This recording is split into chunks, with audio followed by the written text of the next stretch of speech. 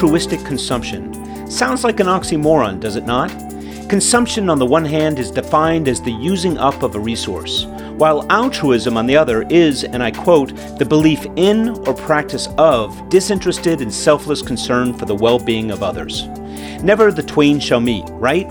Not according to this week's Inside Asia guest, Anurag Banerjee. He's the founder and CEO of Quilt AI, an artificial intelligence or AI-enabled consulting firm that mines data for the greater good. What kind of business is that, you ask? One that cares, comes the reply. Go to the company's homepage and the words human empathy at scale jump off the screen. Case in point, on May 7, his group released its Beyond the Bottom Line Sustainability Report with 2 stated objectives. The first, to uncover 6 so-called cultural codes of sustainability representing what matters to people with regards to being sustainable, ethical, and responsible. And the second, to measure and rank the sustainability performance of 50 organizations across 10 industries. Why is Anurag and Quilt AI taking on such a monumental task? Because the age of the altruistic consumer is at hand, he says, and aligning corporate practices with this new set of consumer wants and needs is what it's all about. On a recent afternoon, we found a quiet corner at the 1880 Members Club in Singapore. There, we settle into a conversation about corporate responsibility, mindful consumption, and the shift in global buying habits. This report is targeting the concept or the ideas around sustainability.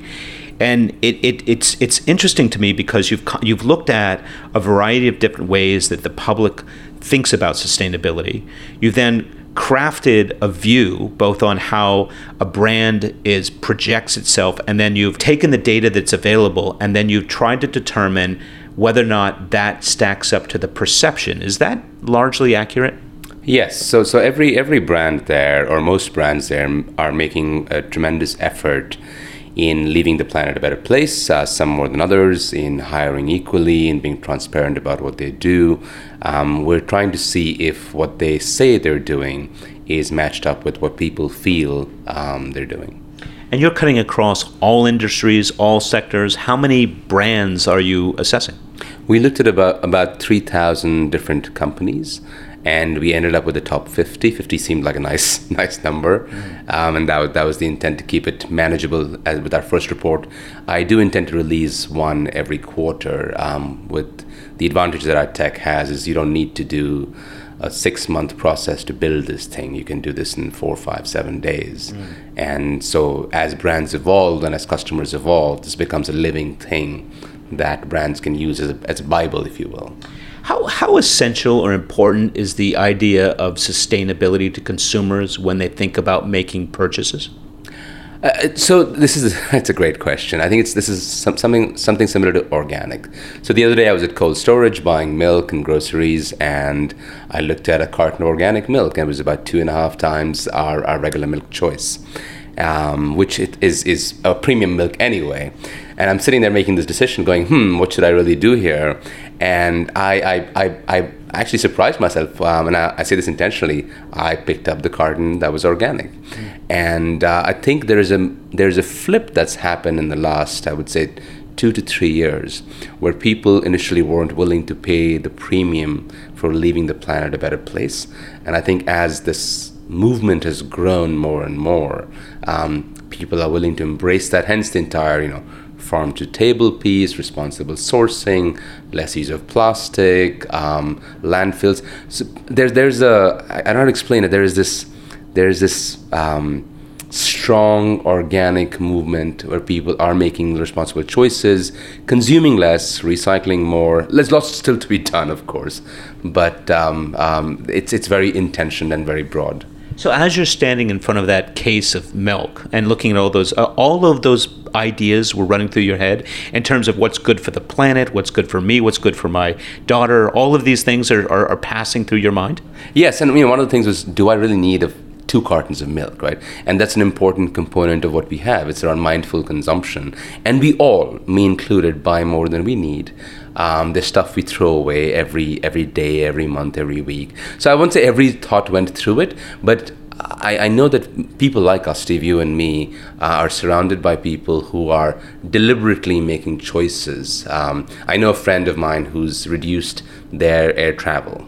and they go on less holidays. They go on one holiday, it's a longer holiday, but as you know from Singapore, many people take these short weekend trips.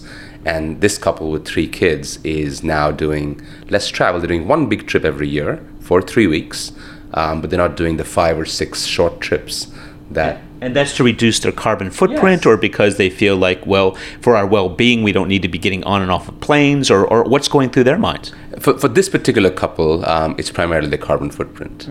And I mean, I guess one of the things that we do need to look at, or I suggest we look at, is there are those of us who are privileged, and therefore we can make those decisions. But the vast amount of the world lives saying we have milk, and just having milk is good enough. So how pervasive is this? Or for corporations, MNCs, who are trying to sell to the top 5% of the world, maybe it doesn't matter. Maybe as long as we target those people who can make those buying decisions with that level of freedom, that's good enough to actually then enlist changes by those multinationals. Is that kind of the way this is going through? So I'll give you a 3-part answer on that. One, I don't think it's true that this is a privileged decision anymore. I think if you go back 50, 70, 100 years, people lived more sustainably than they do today. And so if you take a brand like Patanjali in India, it's ridden the organic, sustainable movement, and is this massive consumer goods threat to large companies like Unilever, etc. If I think of companies like Mattel, who I was speaking to a few days ago, they want to be the Unilever of toys, and they want to be more sustainable. And Unilever of toys? Yes, in the way. So Paul Polman, the ex-CEO of Unilever, has done a tremendous job of talking about sustainability. Many of their goals are associated with it. It became they have a sustainable life plan, and so many organizations now seek to mimic that.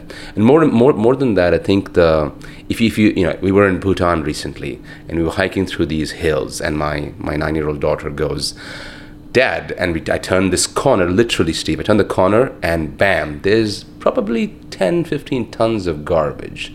And what these companies have done, the Pepsis and the Cokes, etc., and I don't mean to name them to single them out, but every consumer goods company, in trying to get to the bottom of the pyramid, or the lower middle class, they've created these products and not invested in the infrastructure, or not supported the investment in the infrastructure to make once the shampoo sachet that costs you 10 cents is used, what do you do with it? It's not recyclable because it's aluminum in it, right? It's cast off. It's cast off. Yeah, and this for those listeners who haven't been to Bhutan. It's the Shangri-La. It's a mountainous, beautiful, pristine part of the world, very remote, hard to get to. It must be shocking to be amidst those mountains and all that beauty, and then see piles of garbage. It's deeply disappointing, and I think for a lot of us and we're making this sustainability a little bit about garbage, but let's stay there for a minute. For folks who don't see where their garbage goes, it's an issue. For folks who don't understand, one of the things we talk about is food politics in our piece of work. So the food that shows up in our grocery stores, in the Whole Foods, in the Krogers, in the Tesco's, in the cold storages in Singapore, is almost always perfect. But if you've ever been to a farm, which I'm sure many of your listeners have, food that comes out of the ground doesn't look perfect, doesn't have the most amazing colors. And I know heirloom tomatoes are cool, but by and large, misshapen pieces of produce are thrown away by the billions, right? So there is a choice there that needs to be made around, it doesn't have to be pretty. It still tastes fine. Your argument here is that basically the world is not just that privileged few, but everybody is starting, because of the access of information, starting to think about the way they live their lives differently at all levels, at all income levels. Yes, and I think if you go back to the privileged few, there is an element in our report that talks about feel-good altruism. Now, I'm ashamed to admit this, but when I donate or I give time, I feel really good. It's the best version of me often, right? It's about as close as it gets. Being a good parent sometimes probably is equivalent, but when you're sitting in a room of wealthy people wearing a tuxedo and you're writing a check, it feels nice. When you give time and you walk into a school and paint a wall, it feels nice. And we're seeing a surge in that, not just in the privileged, but in the middle class and the upper middle class echelons. And the awareness needs to increase because the lower socioeconomic classes need to be informed that plastic is not recyclable. Plastic, over the last 15, 20 years, became this badge of luxury. So you would walk away from a grocery store with stuff in a plastic bag, right? And that's meant you almost arrived, because you could go to a grocery store, instead of getting it wrapped in newspaper or in plantain leaf, you got a plastic bag. So it meant you were, you had a little bit of wealth, and that piece needs to also be changed backwards. So in Bali, they've just recently banned plastic bags because you had heaps of garbage piling up across, again, this island paradise. And I was commenting on this, and the plastic, and even in the local villages, they were starting to recycle and break things down and really make a little bit of money off of this. But then somebody pointed out, well, it's fine to a degree, but then if you go all the way out to Papua, the idea of actually having a plastic bottle is an enormous benefit to people who are trying to carry port water and manage things. So at some level, plastic was a good thing, and then it became a very bad thing. So it's interesting to watch how people, it's a different perspective. And I guess I'm raising this because socioeconomic class and the relative relationship with modern conveniences is an important factor. And I guess I'm just trying to think, how can we be more sustainable, but at the same time make sure that we don't impose our privileged views on those who actually might gain some benefit from some of the things that are available in the market. No, that's I think so. That's very true. The plastic is not a bad thing.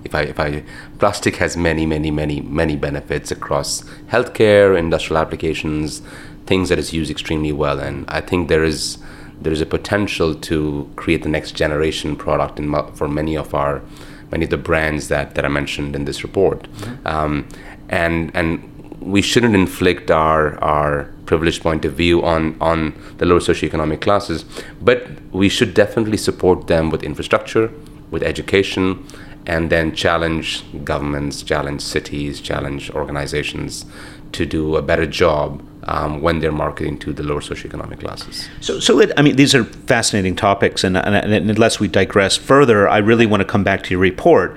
And you really, when you define sustainability in the front of the report, it looks at the span of planet on the left to people on the right.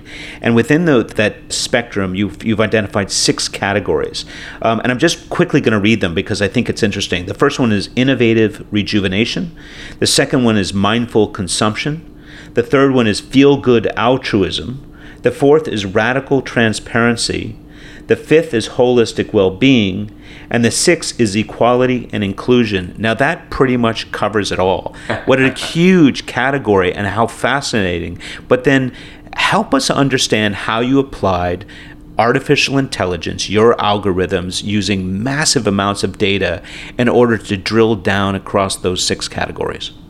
Sure, and the reason we wanted to build a fairly exhaustive piece of work, and while it's about sustainability and what consumers perceive, in some ways it's also about what the companies need to be more sustainable. And Airbnb has this beautiful, I think, 1,000-year organization letter where they want to last for 1,000 years. And that's ambitious and big. And we keep forgetting that some of these companies are 8, 10, 15, 20, even Google's 20 years old, right?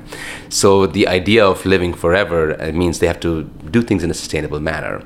And so part of it is around, one end is around being good to their people, being equal, being inclusive, being transparent about what they do, how they behave, and how they perceive to behave.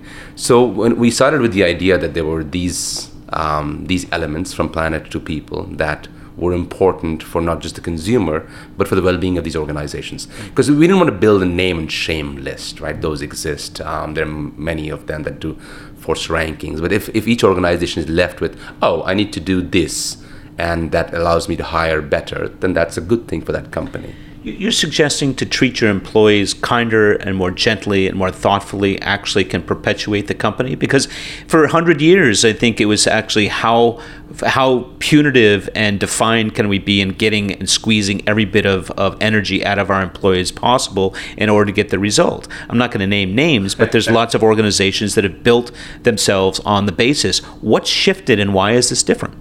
Clearly, there is a movement in people choosing to work the way they want to work, choosing how they want to consume, how they want to be gainfully employed, how they want to earn a wage, and you can't fight that movement, right? And so smart organizations are getting on top of it and creating situations, and those could be simple situations like take my laundry away, or to, I think, more holistic and complete situations is how do I get Steve to be the best work version of him when he walks in the door, and how do I use him for the time that I get from him without being draconian.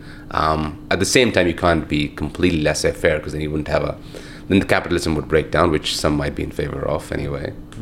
So I guess what you're saying is that the linkage here is between data and information that is in the marketplace that helps inform people about where they want to work and who they want to work for. And therefore, the process of recruiting and retaining people is different by virtue of that information being available. So corporations need to adjust themselves in order to attract the right people. Is that where we're going?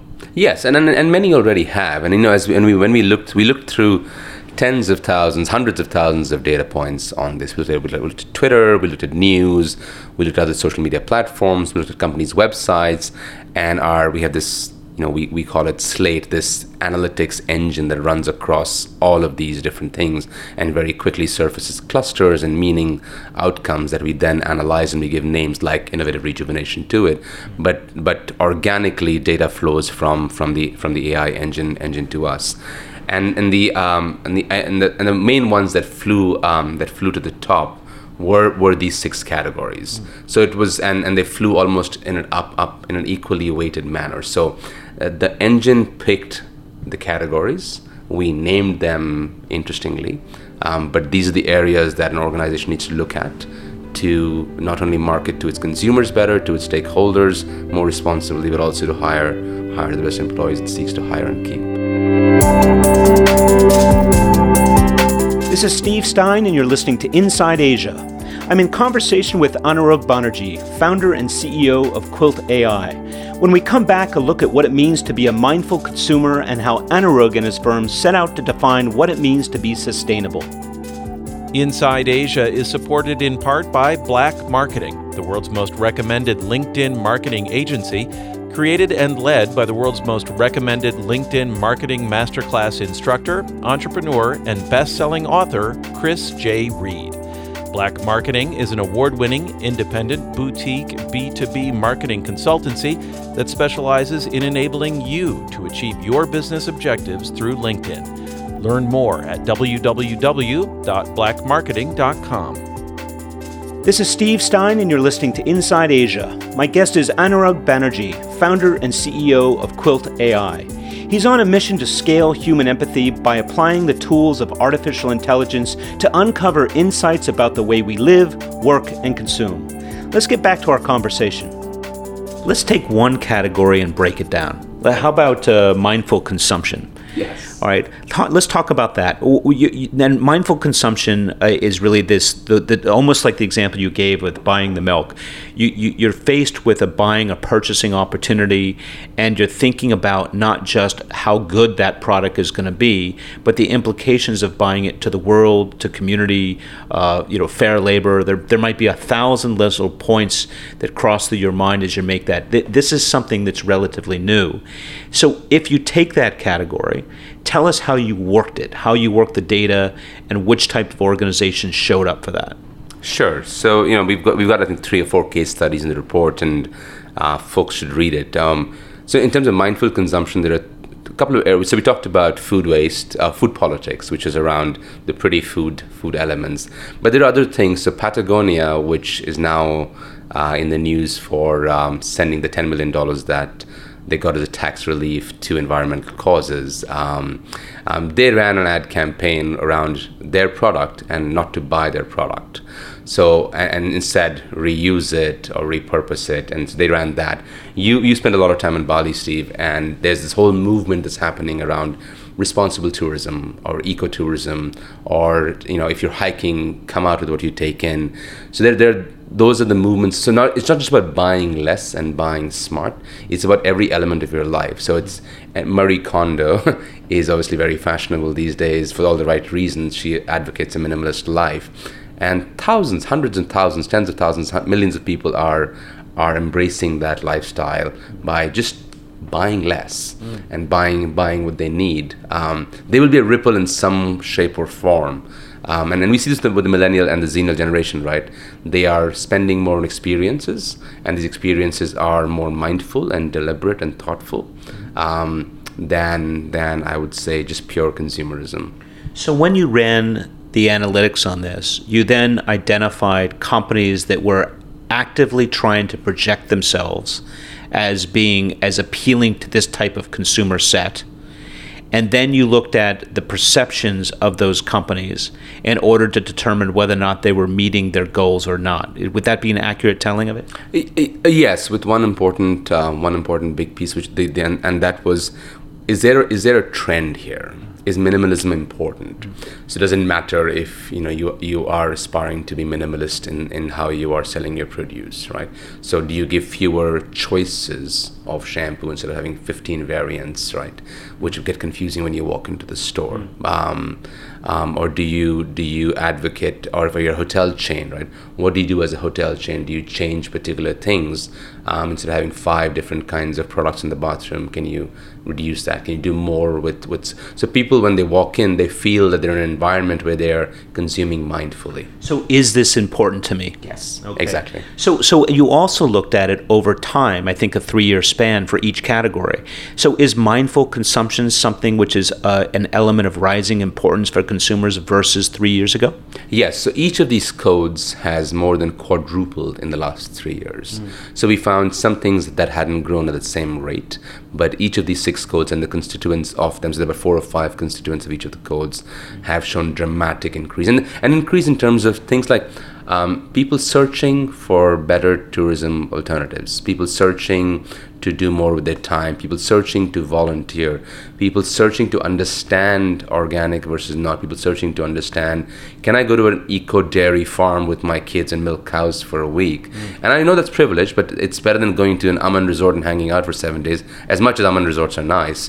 So this isn't a slam, it's just that the world is shifting in a particular way where people are deliberate about every choice they make, what planes they get on, what clothes they buy, what food they eat, where does the food come from, and organizations that are catering to that are going to benefit tremendously.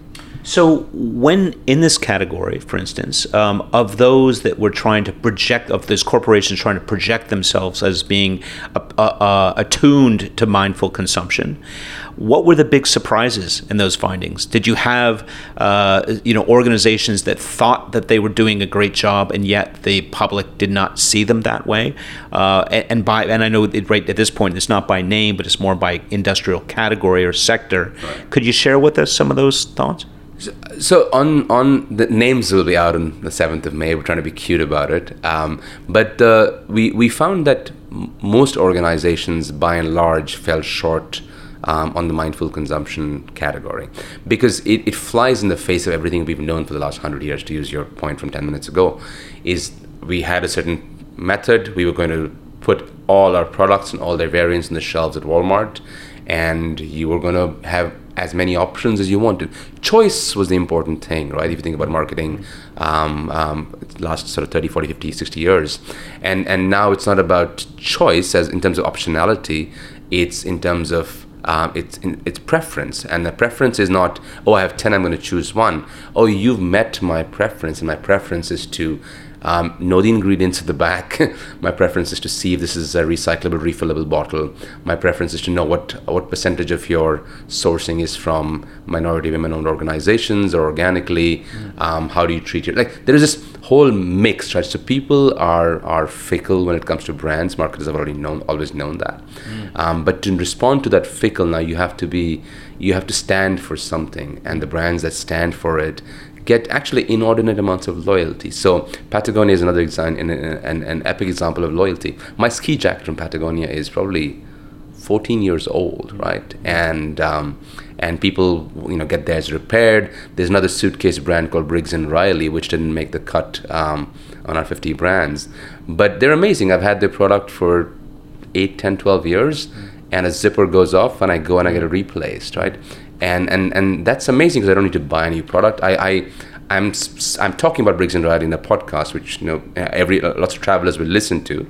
So that builds this brand passion That is more than there are 14 variants of shaving blades. Well, that's the one thing that in effect, if right now, and shampoos are a great example. I mean, there is a shampoo for every type of hair type, even scalp for bald men, even for bald men. I can't imagine what shampoo you use. Soap is what I was thinking. But then if you have all these micro categories, maybe 30 different varieties from one manufacturer, it's overwhelming. Some people love that and said, yeah, they've really nailed exactly what I need. But in theory, what you're saying is if this trend continues, we should see a reduction of options on those store shelves in the next 5 to 10 years, should we not? We should. So I have a pet peeve against shampoo, and it's primarily because I'm a bald guy. But if you think about every shampoo ad in the last 50 years, this is how it goes. A woman, almost always, walks in the door, she has groceries in her hand, or she's come back from work. Kids are running and screaming. She drops the groceries on a table and retreats to the bathroom to have a shower. The water starts and a chemical reaction is shown, right? It's either dandruff or grease or pollution. She comes out looking not too sexy, but comfortable, relaxed. Every single ad. So we have an interesting AI platform that actually dissects ads. We've dissected more than 2.5 million ads. A large portion of them are shampoo ads. To see how they resonate? To see exactly. So we're building, one of the things we have is can you actually test an ad very quickly against a bank of amazing ads without asking people, which is how it's done today by agencies. So that's the exact narrative of every single shampoo ad. So it could be brand X, brand Y, brand Z, brand A, brand B. There is no differentiation at all.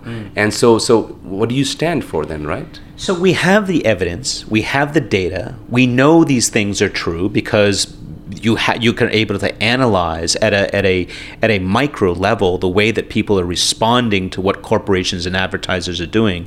Yet I don't see personally a shift in the practices or behaviors of corporations or advertisers.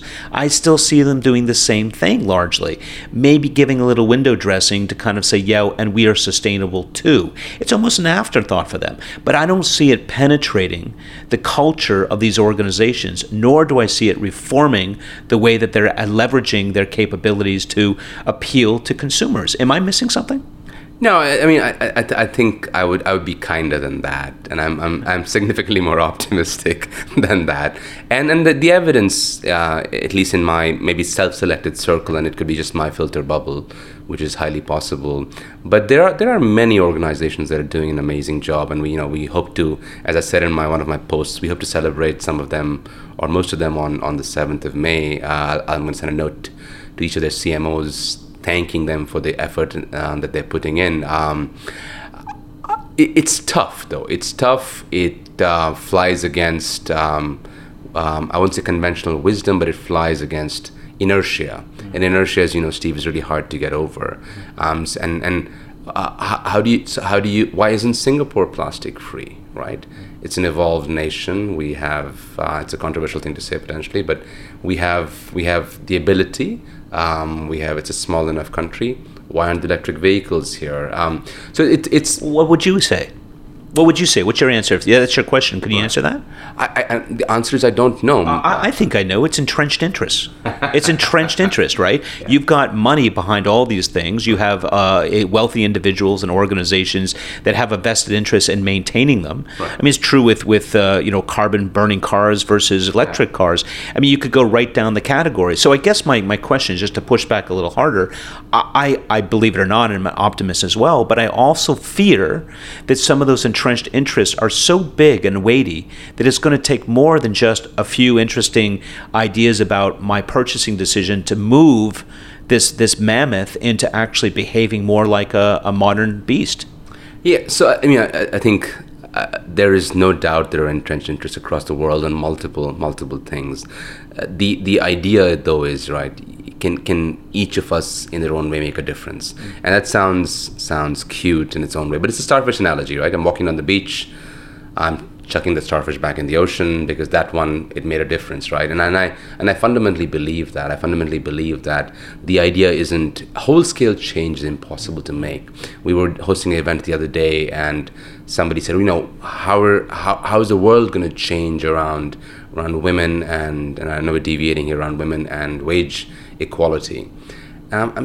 I don't know, but for the women we hire, we are paying them market wages.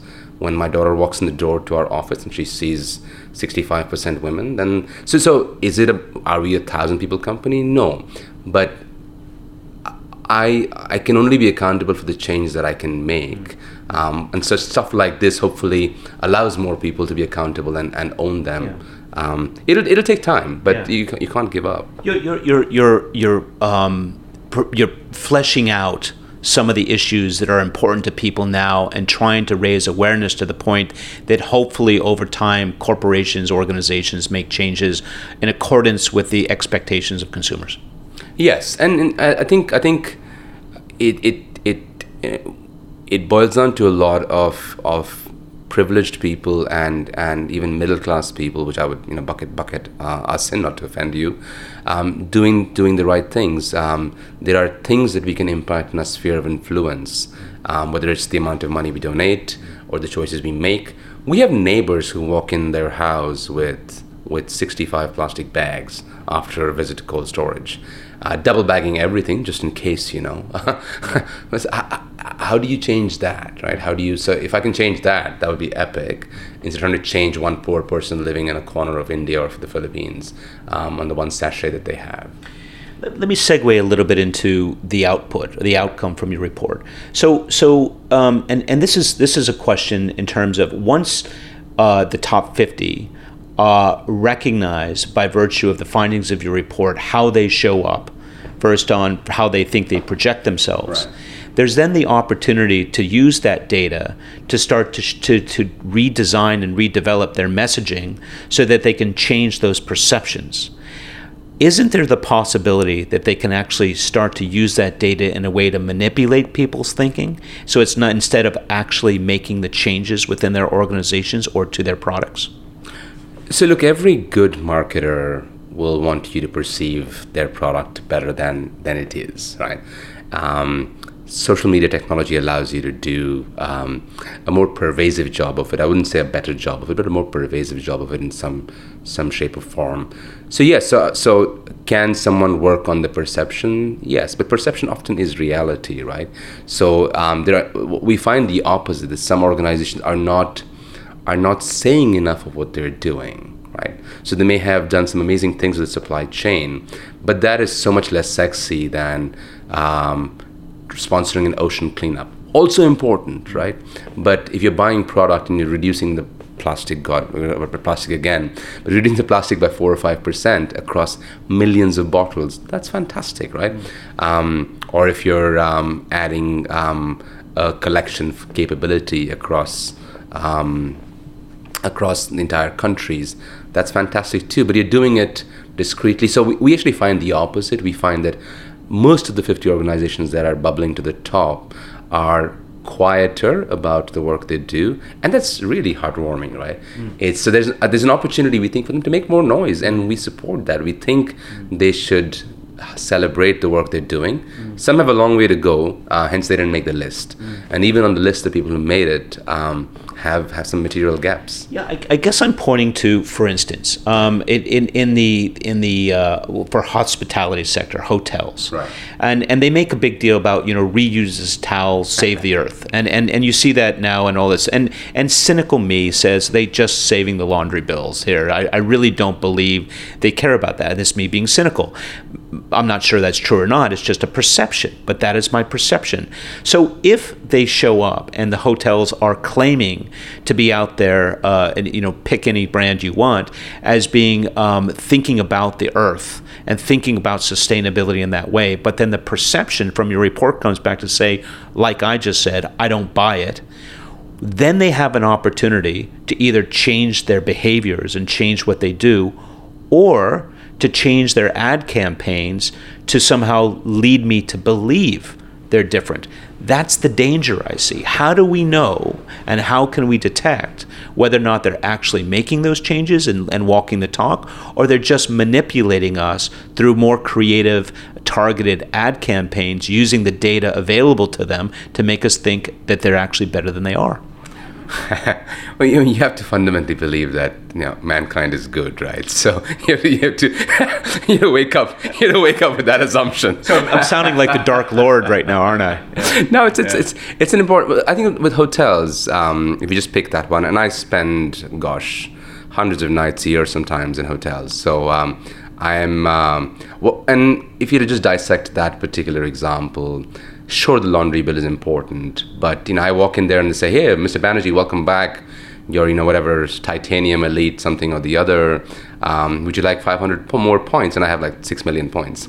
Would you like 500 more points to not get fresh towels every day? And I sign up. So I think, and that allows me to then buy hotel nights and a holiday that we're going to. So I like what they've done. Has their cost structure come down? Yes. But I would argue the opposite. Most organizations, the most commercially sensible organizations that could do this kind of creative ad targeting, could also very easily pass on the cost of the laundry bill to us, right? If they're not doing that, then hopefully at the end I have a cheaper, more value for money experience. But I'm just being super optimistic at this point in time. Well, I'm going to push you just a little harder on this, because I know you're doing a nice job bridging, as they say. But I really do want to know, data is available to everybody. Right. And those who know how you use it for good, use it for good. Those who know how to use it in order to deceive or to manipulate will do so. I'm simply asking the question, should we be aware, or can there be checks and balances on the use of data to make sure that, in fact, when your next report comes out, we actually see an effective change in their behaviors or their processes versus more fresh ad campaigns that simply seek to change the perception?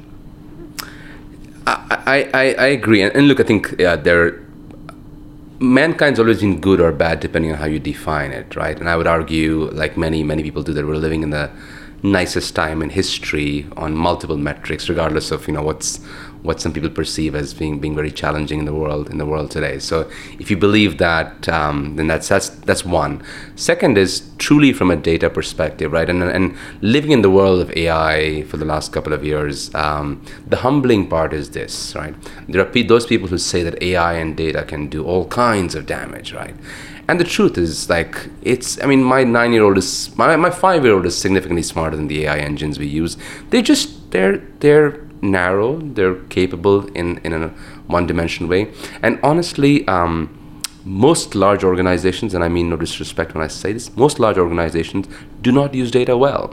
Think about the last time you had an amazing data-led experience, either in your news feed or in a public setting. Like you walk into a bank, right? You may have banked with them for 20 years. If it's not your private bank, or if it's somebody else at the till, right? Like, what do you get that's custom? If you walk into an airline outside of maybe SQ sometimes, you walk into any other airline, like how custom is your experience? You walk into a hotel outside of some basic stuff, how custom is experience? You may buy the same watch brand for the last 10 years. So people actually, honestly, aren't utilizing data well, which is the shame to me. I would love, when I was on your podcast the last time, I made this example of having a drink at a bar in New York, where I talked baseball with this guy, and I have a tab running there for 20 years, right? That experience, that human experience of him having data that he was able to convey to make a more enriching, engaging conversation happen, that is not yet happening in a systemic level with data. So I don't worry about are bad things being done with data? Yes. Are registries being built? Yes. But holistically, most large organizations are not yet using data in a sophisticated way. This sentence is going to give me a lot of trouble, but it is actually a true sentence. For better or for worse, you give me hope. and you are truly the Buddha of the AI consulting world. And this innate goodness of man thing is going to stick with me throughout the day, and I thank you for that. Anurag, thank you so much for taking time out. Thank you for sharing with us, and we wish you every success. Thanks, Steve. Always a pleasure. That was my most recent conversation with Anurag Banerjee, founder and CEO of Quilt AI. If you enjoyed this episode and want to listen to my earlier discussion with Anurag, visit us at www.insideasiapodcast.com and look for my December 3, 2018 episode. In this program, we discuss the social impact of artificial intelligence. Now for the Asia Insider Minute, that moment in the program where I reflect on the conversation you just heard and pose a few questions of my own. How often have we heard it said, the customer is always right? That statement, coined in 1909 by Harry Gordon Selfridge, founder of Selfridge Department Store in London, is so true as to be trite. It's an uncontested fact that companies rise and fall on the ability to attract and retain customers. For decades, that meant churning out new products, innovating, and churning some more, while all the time pumping millions of dollars into advertising to keep brands top of mind. Two events have made this endeavor more challenging than ever before. The first is e-commerce. Its arrival just 20 years ago changed retailing forever, instantly empowering consumers with choice and access. The second is competition. Name a category, and on average, there are hundreds, if not thousands, of products vying for your business. To survive, the manufacturers have gone all out, increasing output, inventory turns, and new product launches. Through marketing campaigns and social media, they've driven the world into believing that to stay ahead, you must own the newest or latest product, gimmick, or design. It's consumerism run amok, and for a sophisticated coterie of corporate elites, it's money in the bank. In certain parts of the world and among certain sets where consumerism is the lead pastime, the frenzy will ensue. Yet rising up from many corners of our globe are a set of more conscientious and mindful individuals who see through products. Beyond the new and shiny thing in itself, every product carries with it a tale of its making. How much water was wasted making that t-shirt? How many African miners suffered extracting rare earth minerals for your cell phone? What products use palm oil, and how many forests were destroyed so you could shampoo your hair? I don't know about you, but at least until recently, these weren't questions I asked myself while doing the weekly shopping. That's all changed.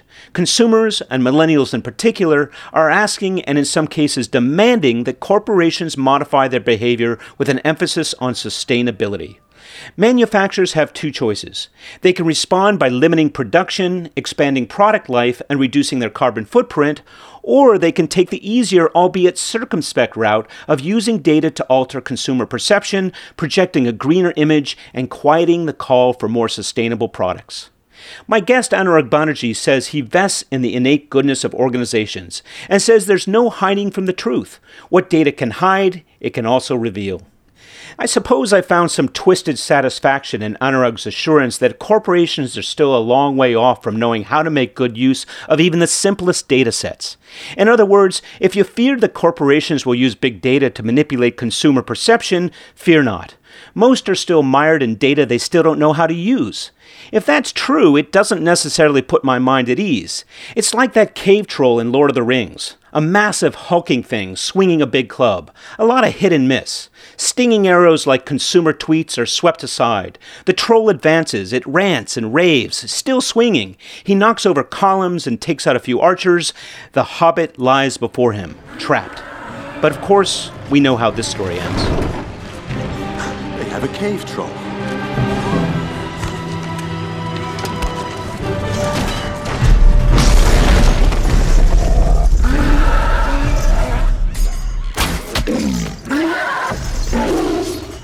I hope you've enjoyed this episode.